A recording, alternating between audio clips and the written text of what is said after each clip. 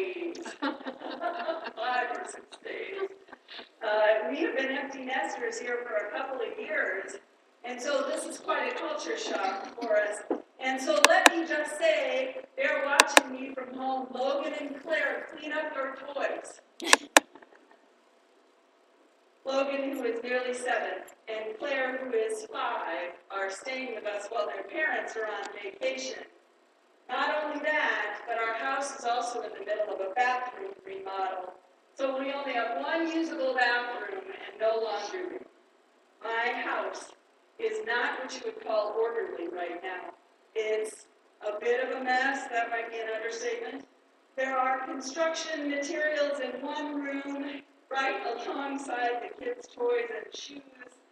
In the space that is being worked on, the walls are bare and down to the bare studs where there used to be plaster. There's one wall that's entirely missing, and we can't block it off so the kids can't go in there, so we pushed a couple of chairs in front of it. There's exposed plumbing and wiring that is roughed in. There is a fine coat of dust on everything, everywhere in the house. The laundry is piling up this week because I couldn't find the courage to take 2 young children with me to the laundromat. I'm a homebody, really. And especially during this COVID thing, I have learned to be a homebody even more. I love being at home. It's a place where I can rest, and I can remember my best self, away from my responsibilities at work. Home is a haven for me, where I can be quiet and I can be myself. It's a place of creativity where I can listen for God's calling. This week with my grandchildren has reminded me, though, that home is a lot more than that. It's a lot of other things, too. It's a place of hospitality and care and a place of learning and growing, too. I have found myself having lots of conversations with my grandchildren this week about what it means to be kind with one another, to be patient with one another, and to help. I have talked with Jesus with them a lot, talked about Jesus with them a lot. Home means family and spending time together. Our week this week has been pretty simple in a lot of ways. We soaked our feet in the baby pool in the backyard when the mess got to be too much for us in the house. And we swatted mosquitoes like 1,000 times and ate drippy popsicles that turned our tongues bright blue. We had fun, even among the mess. We continue this week talking about our story of King David. Today's bit of scripture is about an ongoing concern for David and for the people of Israel. See, hundreds of years previous to this time, the people of Israel wandered in the desert for 40 years, but that came after 300 years of being enslaved in Egypt. They were learning how to be God's covenant people, and it was really messy work. Moses had been their leader at that time, and at that time, God instructed them to build a container. The scripture today, the translation said a chest. It became known as the Ark of the Covenant because it contained the tablets on which God had written the 10 Commandments. This was God's covenant with God's people. It also contained manna from the desert to remind them that God would provide for them at all times. The ark was built of the finest materials that were available and made by skilled craftsmen among the people. They carried the ark along with them as they wandered in the desert, moving from place to place. Based on God's instruction, there was a tent in which this was to be housed as the people wandered. And from their understanding, that holy container is where God took up residence. That's where God lived, they understood. Hundreds of years later, under the rule of King David, The nation of Israel was no longer a wandering people, and yet the Ark of the Covenant was still kept in a tent. And David's desire as king was to change all that. He wanted to build a temple, a permanent structure that would house not only the Ark and other artifacts, but would be a place of sacrifice for the people to gather and fulfill their religious responsibilities. David had already built a palace, and so this seemed to him to be the right thing. But as you heard from our reading, God said no. It would not be David's work to build the temple. That would become the work of his son, Solomon. Now, there might have been a lot of reasons for that. David's kingship, while really successful and popular, was riddled with violence and sin within his own household. David loved God, and he was beloved by God, even in spite of all the mistakes he had made. And yet, the work of building the temple was not his to do. Perhaps King David was tempted to think that if he built that temple, that God would never leave it. That perhaps it would bring some sense of permanence if it was stone and cedar and mortar, rather than simply trusting that God would be with them. Where does God reside? Our other reading that Tony read for us is that beautiful poetry from the Gospel of John. God, who has existed for all of time, became flesh and made God's home among us. If that's not a mystery, I don't know what is. Did you know that in the Eastern Orthodox tradition, there is a Greek word that is theotokos? Theotokos, you can say that, theotokos. Now, when I said that word to Greg, he said, does that mean God taco? No, it does not. Theotokos. It is the way that people of that tradition refer to Mary, the mother of Jesus, and it means God-bearer. God-bearer.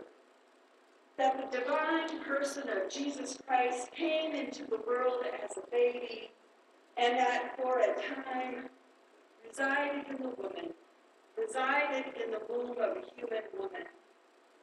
There's an ancient hymn dedicated to Mary that says, and I love this, he who the entire universe could not contain was contained within your womb, O Theotokos. Our own United Methodist tradition, we have words to a little-known hymn called Would You Build a Home? I thought maybe I'd sing it, but now I've chickened out. But I'm going to read you some of the words. Now, the tune will be our last tune that we're singing today, Immortal, Invisible, God Only Wise. But here are some of the words I want to share with you. Would you build a home in which God could reside? Would you welcome God and invite love inside? Then open your heart and prepare to receive a great affirmation of what you believe. Do you remember the angel's words to Mary? The Lord will be with you. Fear not what will come. The Spirit will grace you that you may become the mother of Jesus, the Savior and Lord, the light of the nations, forever adored. One more verse I want to read to you. The Spirit rejoices and God's magnified, the commonplace blessed, and life sanctified, the rich and the haughty dismissed from the wave, the poor and the hungry, God now comes to save. You know, just a few chapters after the reading we heard from the Gospel of John, Jesus is having a conversation with Nicodemus, who is a Pharisee. This is a man who is familiar with temple practice. He's steeped in it, but he wants to know about the nature of God, and Jesus tells him the wind or the Spirit, right? The same word for wind and spirit is the same, blows wherever it pleases. You hear its sound, but you cannot know where it comes from or where it's going. So it is with everyone born of the Spirit. For those of you who are gathered in this sanctuary right now, I want you to look around this place. Look around. What do you see?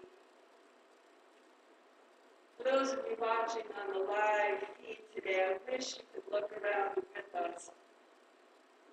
This church is not the most ornate church I've ever been in. It's not Notre Dame. People don't come here just to look around. But there's a million stories in this church. And as we look around at all of these objects that are in this place, we remember those stories. Who built these windows? Who made these windows? Claire. A man who loved this church very much made these windows. And they're simple and they're beautiful. These parents were made by a group of women here. And they're beautiful, right? The beauty is not in the object itself. It is in the love of those who created it, who used their hands and their hearts and their imaginations to do that. Now, for those of you watching on the live stream, you can't see, but for those of you who are here, that cross used to be longer, didn't it? How'd that end up being a little shorter? How'd that? It was Ben. Someone named Ben. We didn't think it was a great idea, but the church decided together that it should be done, and so he came in and cut it. And it looks much better. It was what we needed at the time. This baptismal font over here has baptized many, many children in this place and blessed them, one of my own kids included. That high balcony up there, how many kids have sailed airplanes off that balcony into the pews below? It's something they've done under my watch, I confess it. God's presence here is not contained in these objects, but within the loving spirits of the people who have shared their gifts. There are so many stories in this church, so many people who have felt God's presence in their lives while they spent time here. Think how many tears have been shed in this church by those who mourn. Think of how much singing has been done here over the years, so much study and prayer and growth. When we focus our minds here together and our hearts on holy things, it is as if our prayer, our song, our work together, our care of each other, we can almost imagine it creating an architecture in which God dwells, but he is not contained. He dwells here, but is not contained. When David's son Solomon became king, he wondered, is there any place on earth that can contain God? And does God really need a house on earth? What King David needed to learn, and what Nicodemus needed to learn, and what we need to learn, is that God's home is with the people. In the words of Charles Spurgeon, all places are places of worship to a Christian. God is wherever we call upon God, whether it's our messy, noisy homes or our backyards, this very sanctuary. We are God's home. When we come together to grow and to serve this community and to worship and to celebrate together, to sing and to grieve and to bear one another's burdens, to raise up children and to love one another better and better with each passing day, that is where God resides. In a very real way, our communities, we are all called to become Theotokos, God-bearers for the sake of others. That's why we build churches. That's why we come here together. So that we can come here together and invite God to dwell among us and show us how to love and to serve. All right, you people in this congregation, look around you again. Do you see God's presence here with you today? You see God alive in the works of this community, in the worship and the song that we participate in. But mostly, do you see God in the presence of one another? There was a pastor named Abe Tozer who said, you can see God from anywhere if your mind is set to love. And that, I believe, is true. God is truly in this place and dwelling among us. Let us always look for God among us and become God-bearers for one another. Amen? Amen. Shall we sing again? Take my life and let it be. It is hymn number 399. You may stand and sing.